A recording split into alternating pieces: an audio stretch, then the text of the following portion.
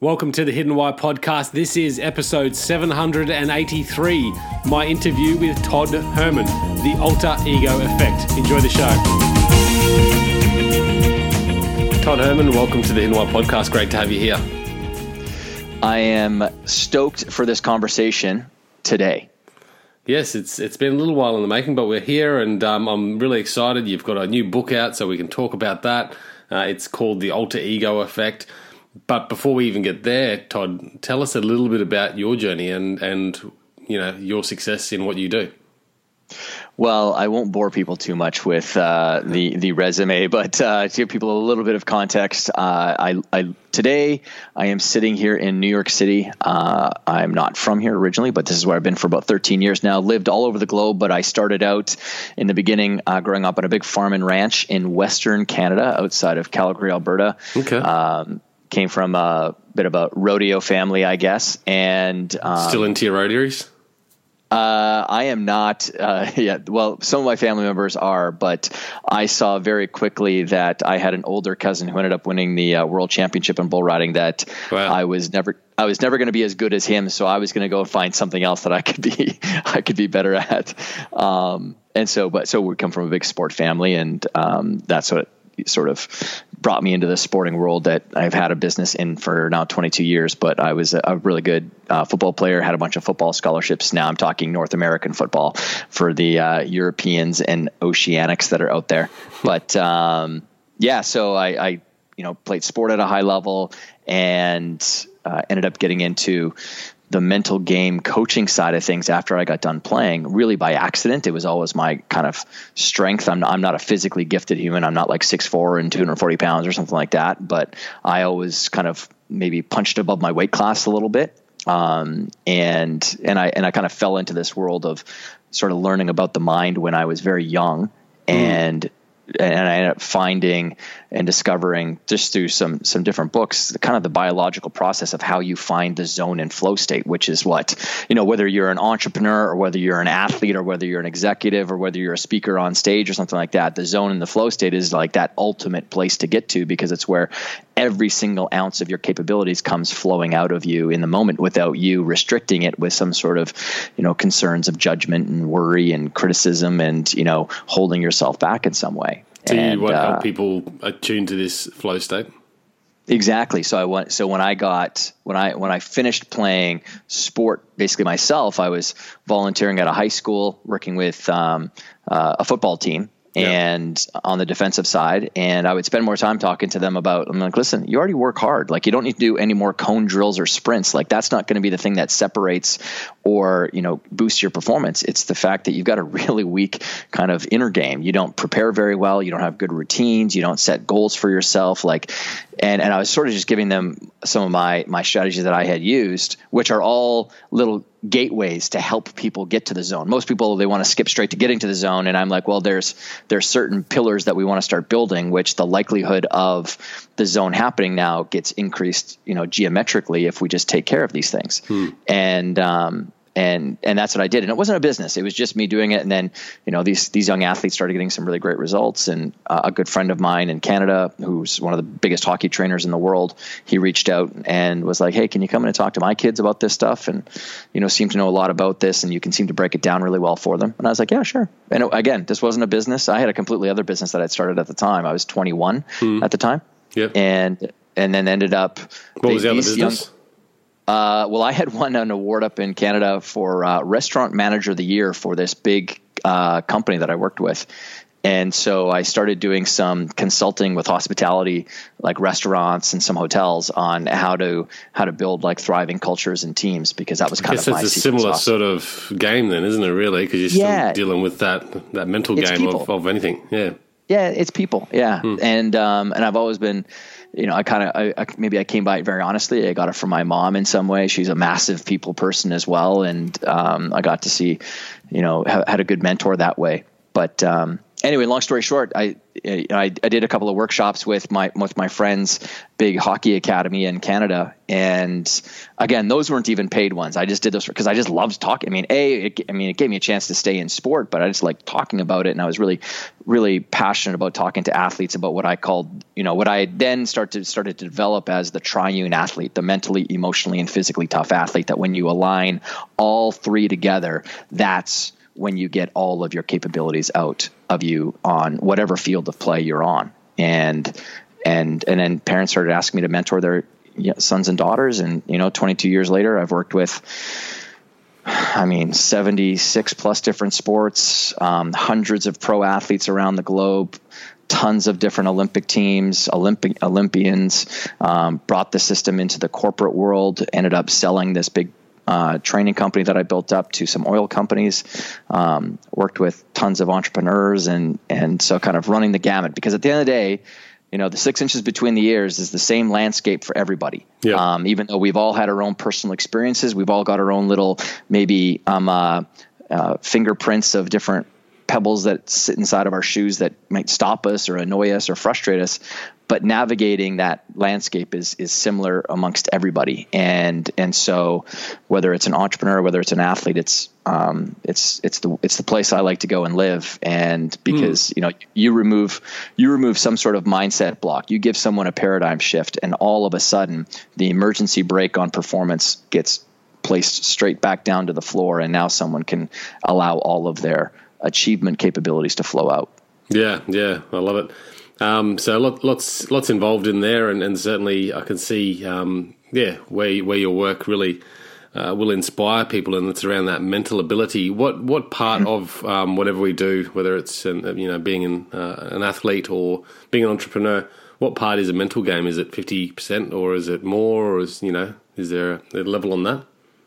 Well, it goes as you rise through the ranks of something, especially sport. When you're a young athlete, if you're just the bigger kid on the field, you can just be the bigger kid on the field and you can dominate. But that wears off over time. And all of a sudden, other kids catch their growth spurts and hit puberty and all that. And now all of a sudden, you're not the big kid on the playground anymore. And if you haven't done the work at a young age, now you're way behind. Whereas that's why I like finding those like young little scrappy kids that, and which was actually me. I was always very short and small, and I was always thrown on my older brother's sports teams and had to kind of fight for spots. But it gave me this, I guess, mental fortitude and this grit and perseverance, because my parents would never let me have it as an excuse that I was 3 years younger than the other kids on the team. But I like finding those people who had to really scrap their way through, because once the advantage of physicality finally hits you, boy, oh boy, does that ever become a rocket booster to performance for that young person. But as you get into the pro ranks, that's the undiscovered country for every single one of them. It's the mental game. And it was very funny, and I don't recommend this as a business practice,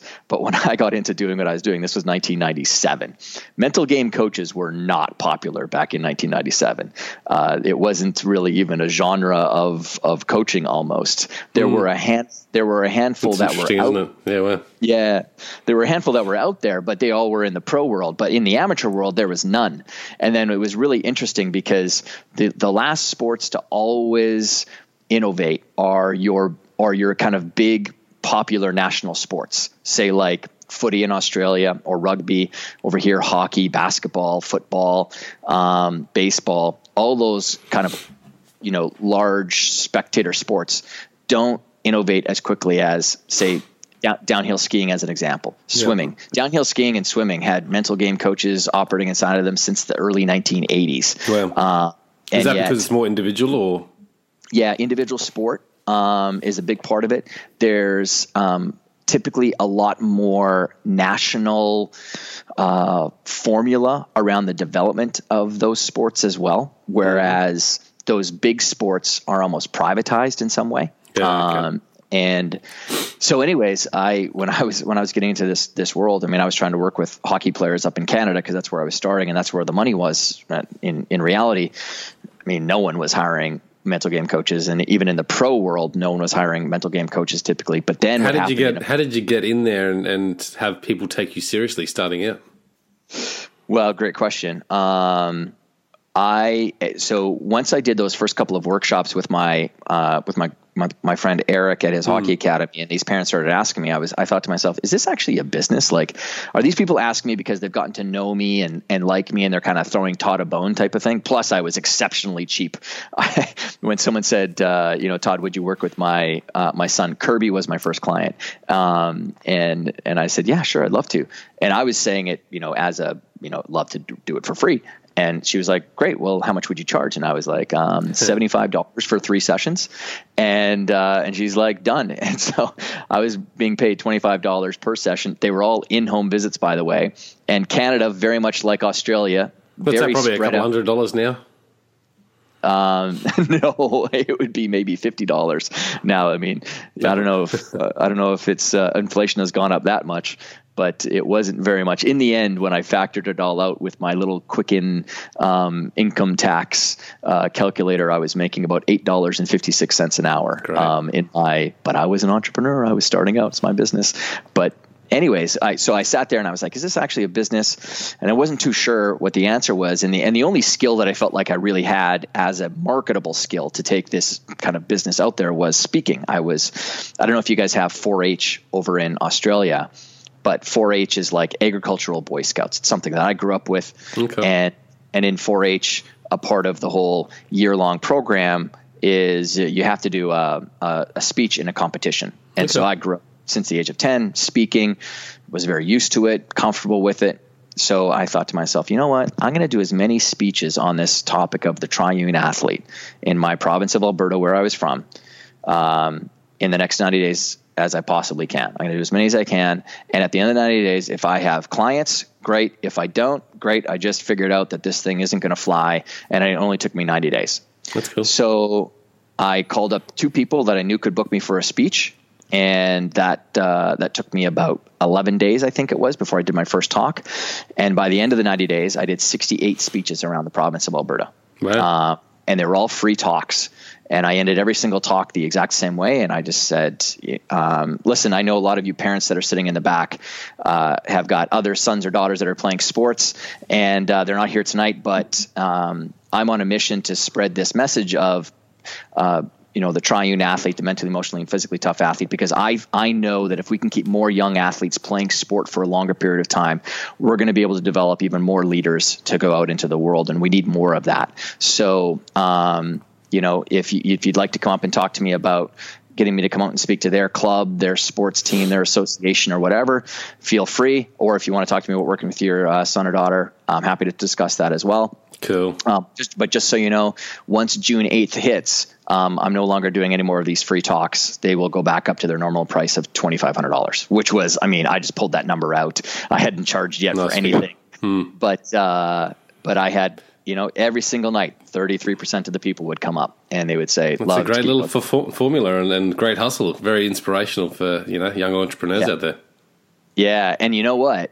To this day, that exact same little pitch is used by one of what people think is the highest paid speaker, one of the highest paid speakers that's out there.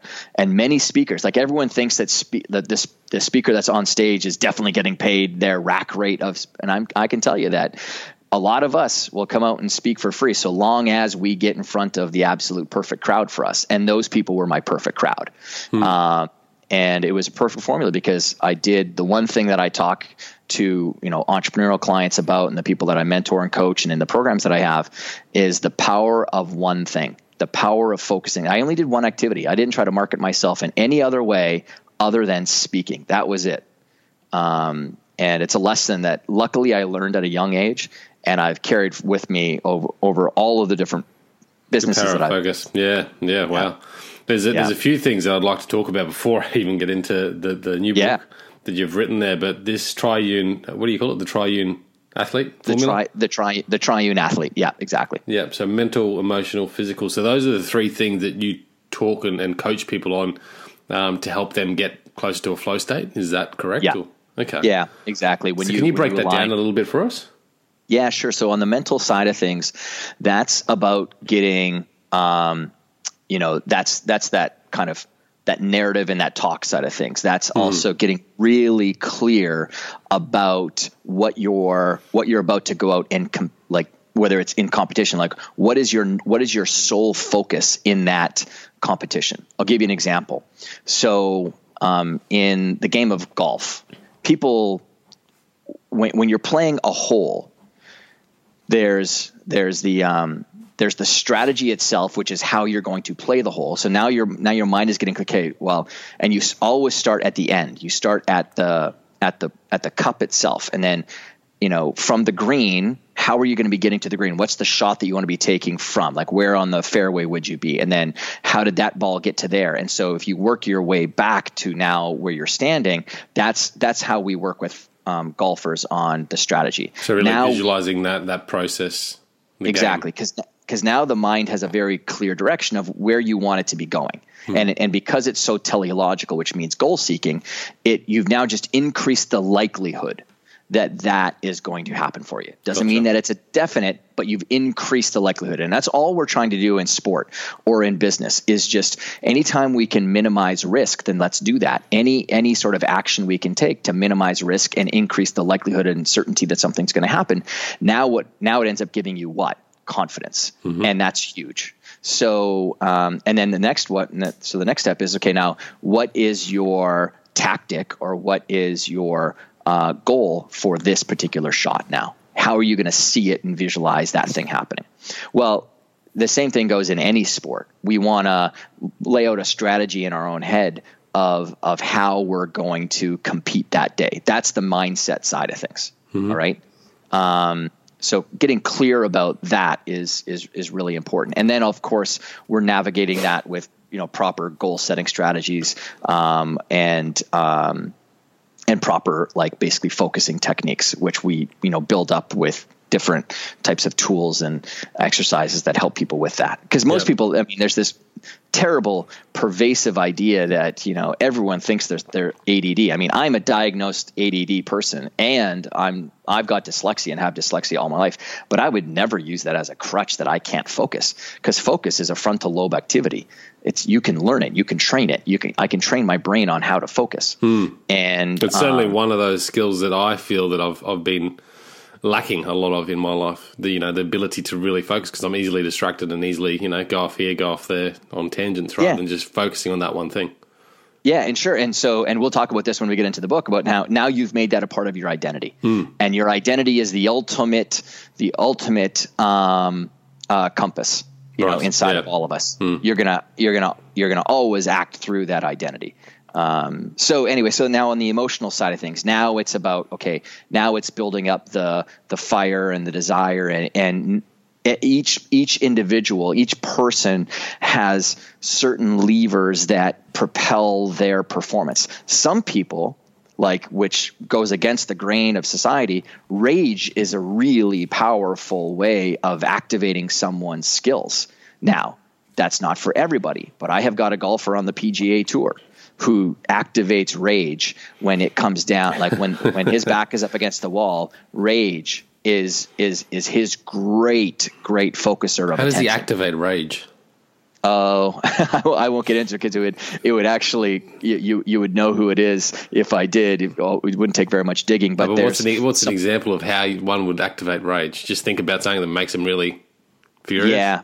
Well, you're gonna activate it with typically some sort of personal slight that happened to you by someone else, like just that kind of experience, or just the idea that there are people that are on the sidelines that are wishing that you fail right now. That's okay. Another athlete. That's what theirs is, because they've kind of battled that all their lives. They didn't have a really great support system around them growing up, and they always felt like they were a kind of solo flyer, so to speak. And that idea that, kind of watch out, motherfuckers, because game is on right now. So, okay. Yeah. And so anyway, everyone has their sort of emotional levers, and you want to get so connected to that performance identity that you're taking now out onto that field of play, whatever it is. The emotional side is easily the most overlooked side in training. And the reason why it's overlooked is because most people who try to train people on the kind of inner game of life have very few tools to help activate a strong emotional state with people. Well, that's really what drives our activity then, isn't it, really, that emotional connection? I mean, I sort of talk about the hidden why here and you know, what's those underlying motivations and forces that drive us to do everything. Yeah, absolutely. I mean, if you think of it this way, if, you know, we've got these, so, you know, what I love about my professional life is this whole triune thread has led through every single business that I've had. So even in the business world, I still talk about the mental, the emotional, and the physical side of things. The physical side is simply the way that you execute inside your business. What's your execution system that you have? You know, and then when you think of when people are trying to make change happen, because I mean, that's why you're doing this podcast. You're trying to help people navigate change and really lead the lives that they've imagined for themselves and want. And so even that term alone, lead the lives that they've imagined for themselves. It's not difficult for people to imagine themselves leading some sort of life or living in some sort of way, acting in a new way, behaving in a new way. That's a mental game side of things. Okay. So now you've got clarity around that. But then what happens is it doesn't show up on the field of play of life, which is the action side. Okay. But why? And that's because those ideas have got to walk across the bridge of emotion to get out onto the field of play of action. Oh, okay. That's cool. And so emotion is the connecting bridge between the world you see in your head and the world you want to hold in your hand. Never. I mean, if there is one part of this podcast that everyone needs to hammer home inside their brain, it is that. I'm telling you, because when you get this, because this is what I'm constantly reinforcing, you know, right after I get off the show with you today, in about 30 minutes afterwards, I'm talking to one of my pro athletes who's playing in the NBA semifinals right now, right? And this is the stuff that we are honing in on, is this emotional sort of connection and bandwidth to help them succeed. And so that's truly what happens. And even in science, this is proven by science, that the moment that you disconnect the thinking side of the brain with the emotional decision activating side of the brain, it is impossible for someone to act on their idea. This has been proven out so many times with Parkinson's and Alzheimer's patients, that anytime there was some sort of, you know, brain surgery done, if there was a disconnection made between the emotional self and the mental self, the person can think to themselves, this is one case in particular, I'm hungry for a tuna sandwich. But they have a complete inability, because there's no connection to the emotional side, to get up and go make the tuna sandwich. Right. So they will sit there and actually starve to death. Yeah.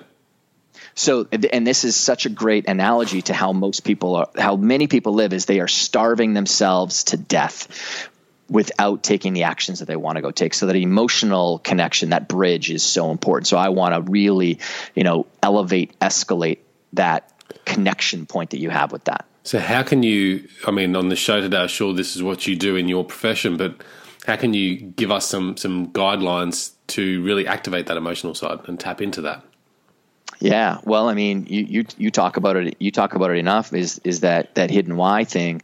But it is truly caring enough about the person that's waiting for you 90 days from now on the horizon line of your own life.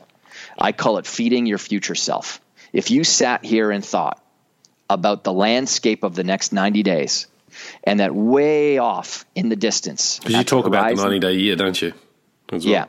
Yeah. Yeah. And way off in the horizon line. Well, I mean, and it's not, I'm not even just saying it to, like, you know, seed the idea of 90-day year. 90 days is just scientifically proven to create higher levels of activity with people on projects and goals than anything that goes beyond 90 days. Why? Because studies at Stanford, University of California, Santa Barbara, University of Waterloo have shown that any goal or project that goes beyond 90 days creates high levels of avoidant behavior and procrastination. So, you know, and yet there are a lot of people who love to trot out these grand ideas of building a beautiful vision for your life. Visions are great, highly overrated when it comes down to the people who are truly succeeding in life. I mean, I get the chance to work with, you know, whether it's multi-millionaires in business, billionaires, pro athletes that are in the top 1% of their pro sport as well. And I can tell you, even in pro sports, maybe at best 20% of the athletes that are playing in professional sports dreamed of playing professional sports. It is such a pervasive bullshit idea that since they were the age of 8 years old, they dreamed of playing in the NBA or the NFL or, you know, some sort of soccer team. It's not true. Some of them accidentally basically found themselves there. Why? Because they just didn't quit. They stuck out their sport longer than other people.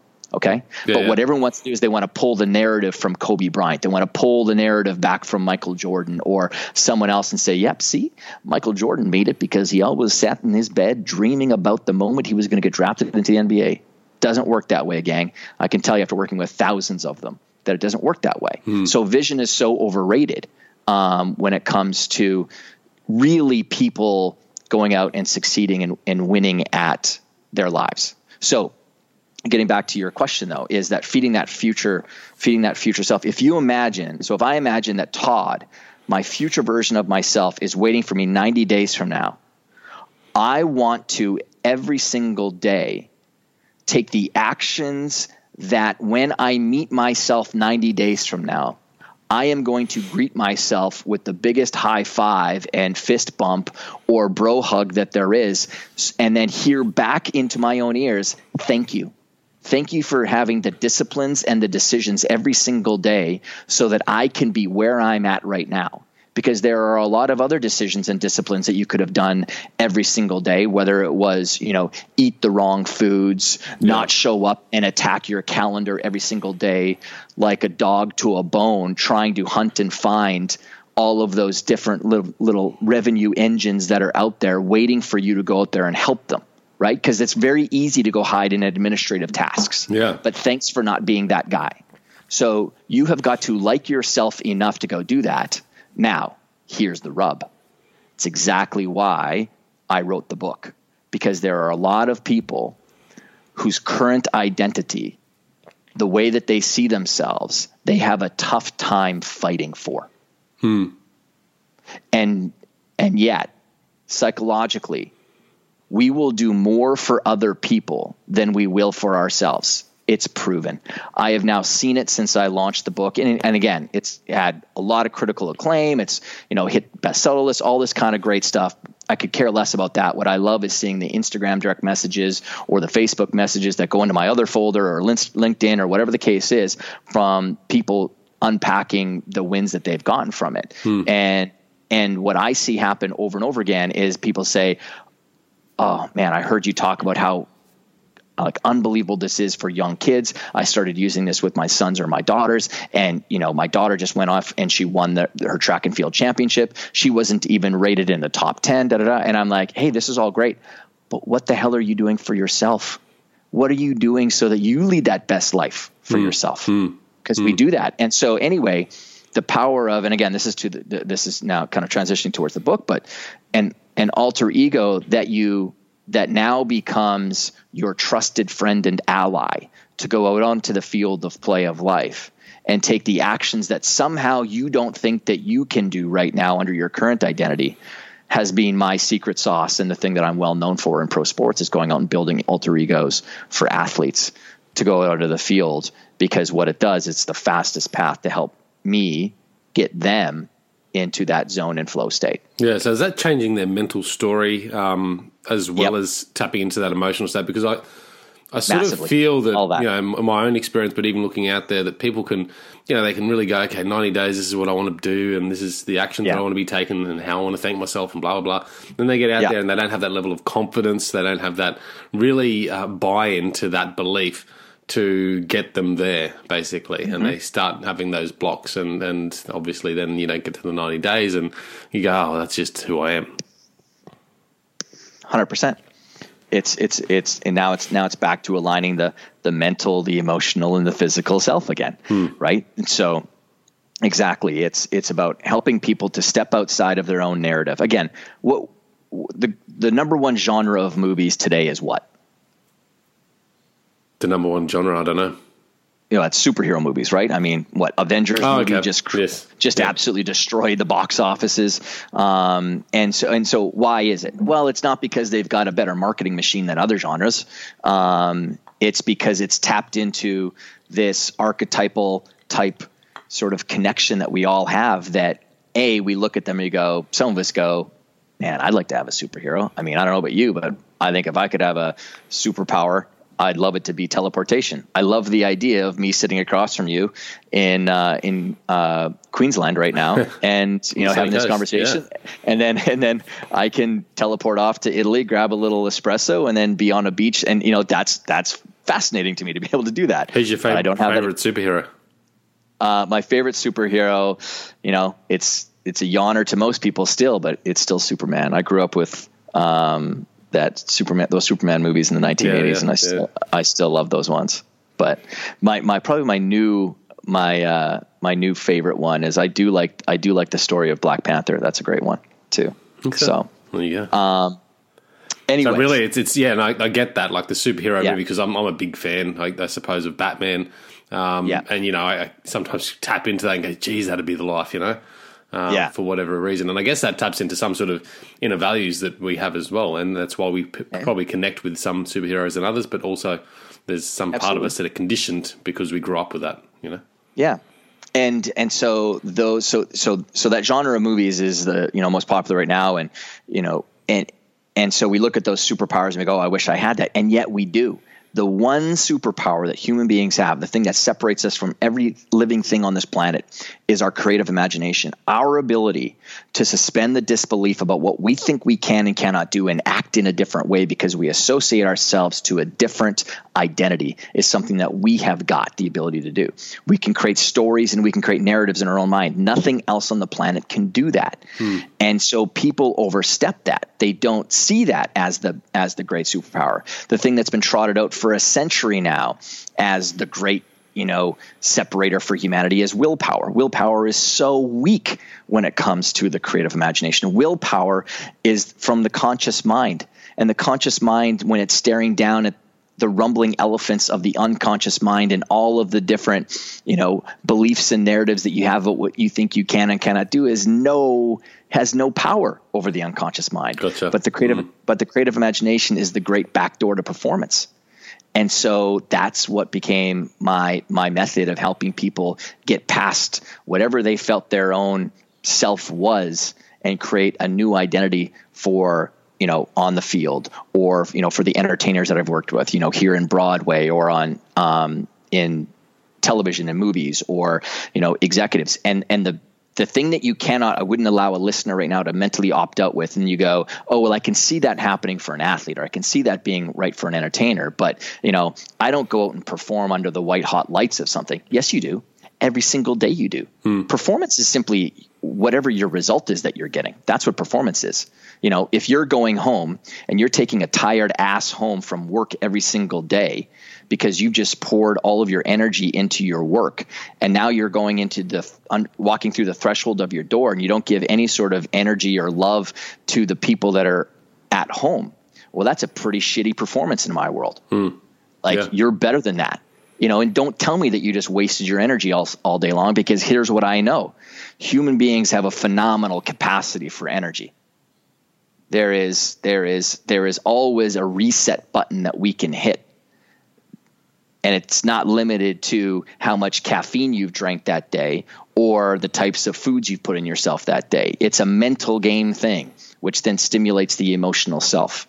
Yeah. So, and I feel like that sometimes, but I don't know if it's connected with this alter ego idea, but certainly sometimes later in the day, I'm just like, it's just coming to that point of the day where you're feeling a bit down, tired, and then you sort of pick yourself up and find this superpower from somewhere that keeps you going to that next activity and pushing you on. And I've only found that because of some certain affirmations that have allowed me to, say, this is who I am, this is what I want to be doing.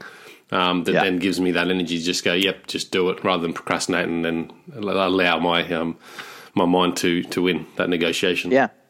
Yeah. And on the flip side of that too is, I've been teaching meditation since 1997, when yoga wasn't even cool in 1997. I mean, crying out loud. And so my ability to get my athletes back then, and again, I wasn't working with pros back then. I started at the, the bottom of the rung with young amateurs. And my ability to get those young athletes, and then even into the early 2000s, people to get into meditation was a challenge. But I came at it from a scientific point of view. I'm like, listen, If you want to get stronger biceps, what do? You do some arm curls. You do some sort of back exercises. That's what's going to flex that bicep muscle and make it stronger.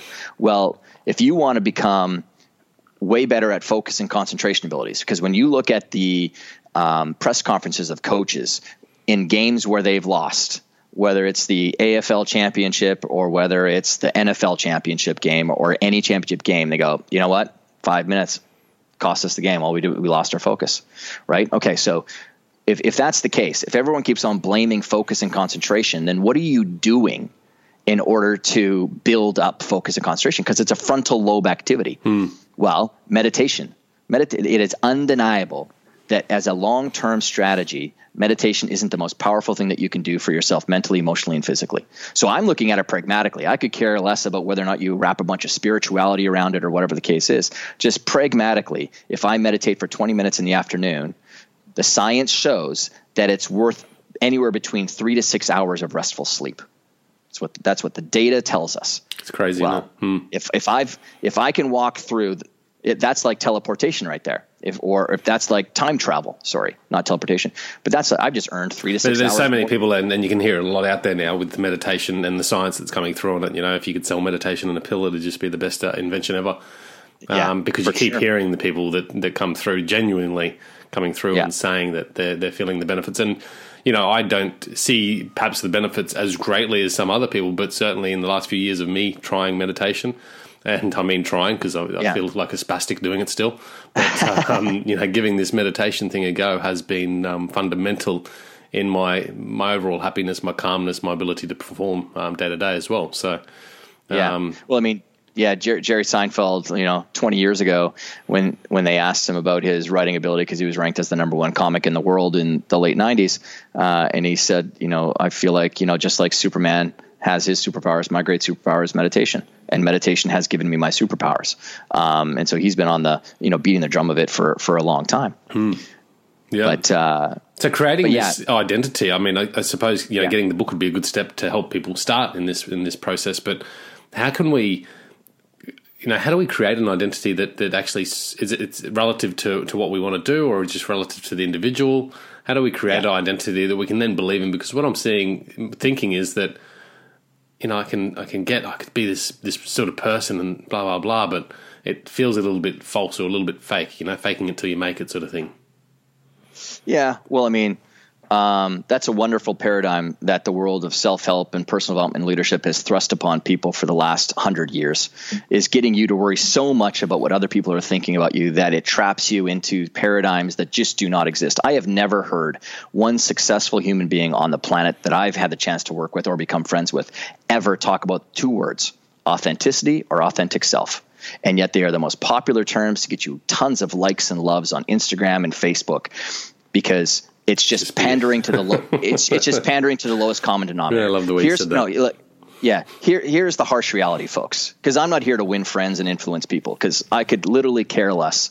I'm the last person who cares about winning friends over. I will never be the most popular personal development, leadership, performance guy ever, because I'm way too. I call it out as it is, and it is this: when you face the mirror every night, which is typically the pillow on your bed, and you unpack your day, if you have any regrets about the way you did or didn't show up, or that I wished I would have spoken up when someone was dissing on my friend, or I wish I had raised my hand in the meeting when I had my idea, or I wish I would have opened up my mouth and said, well, hey, do you want to do business then, when it was obvious that the person was giving me all the buying signals in the world that they wanted my widget, or if you didn't pick up the phone when you had the inclination to call your mother and tell her that you loved her, and instead you went off to the next activity because you would feel uncomfortable saying those words, that is inauthenticity.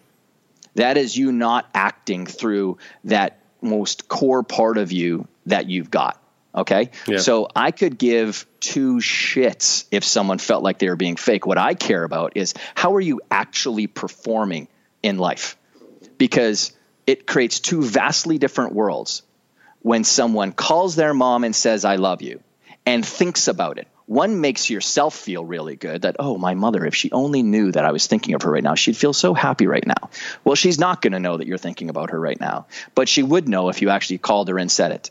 You know what else is going to make you smile on your pillow that night is if you had asked that person for the sale and they jumped at the chance and said, geez, I've been waiting the last half hour for you to finally say that. Or if you spoke up when someone was, you know, getting in your friend's face at the local bar when you guys were having a pint and you said, you know, dude, back off or shut your mouth or whatever your kind of map or plan is to make that happen. And then you got punched in the teeth. You know what I can tell you? I think more people should get punched in the teeth because you know what it would do? I've gotten into a lot of fights when I was a young kid. And after you get done one fight, you realize really quickly that, oh, it actually doesn't hurt that much. Yeah, I got a couple bruises later, but people need to get punched in the mouth for more in life. You know, strength is forged in the suffering. And I like to choose my suffering.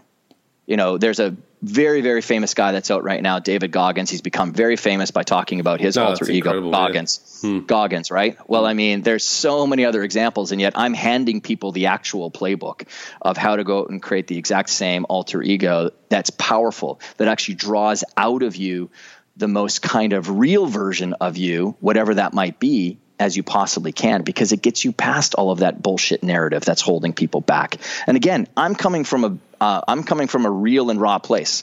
I mean, I was a 12-year-old kid that got sexually molested over the course of 2 days at a church camp by two men who singled me out and did that to me over the course of 2 days. I was a happy kid up until then. I had the world by its tail, and all of a sudden my world came crashing down around me.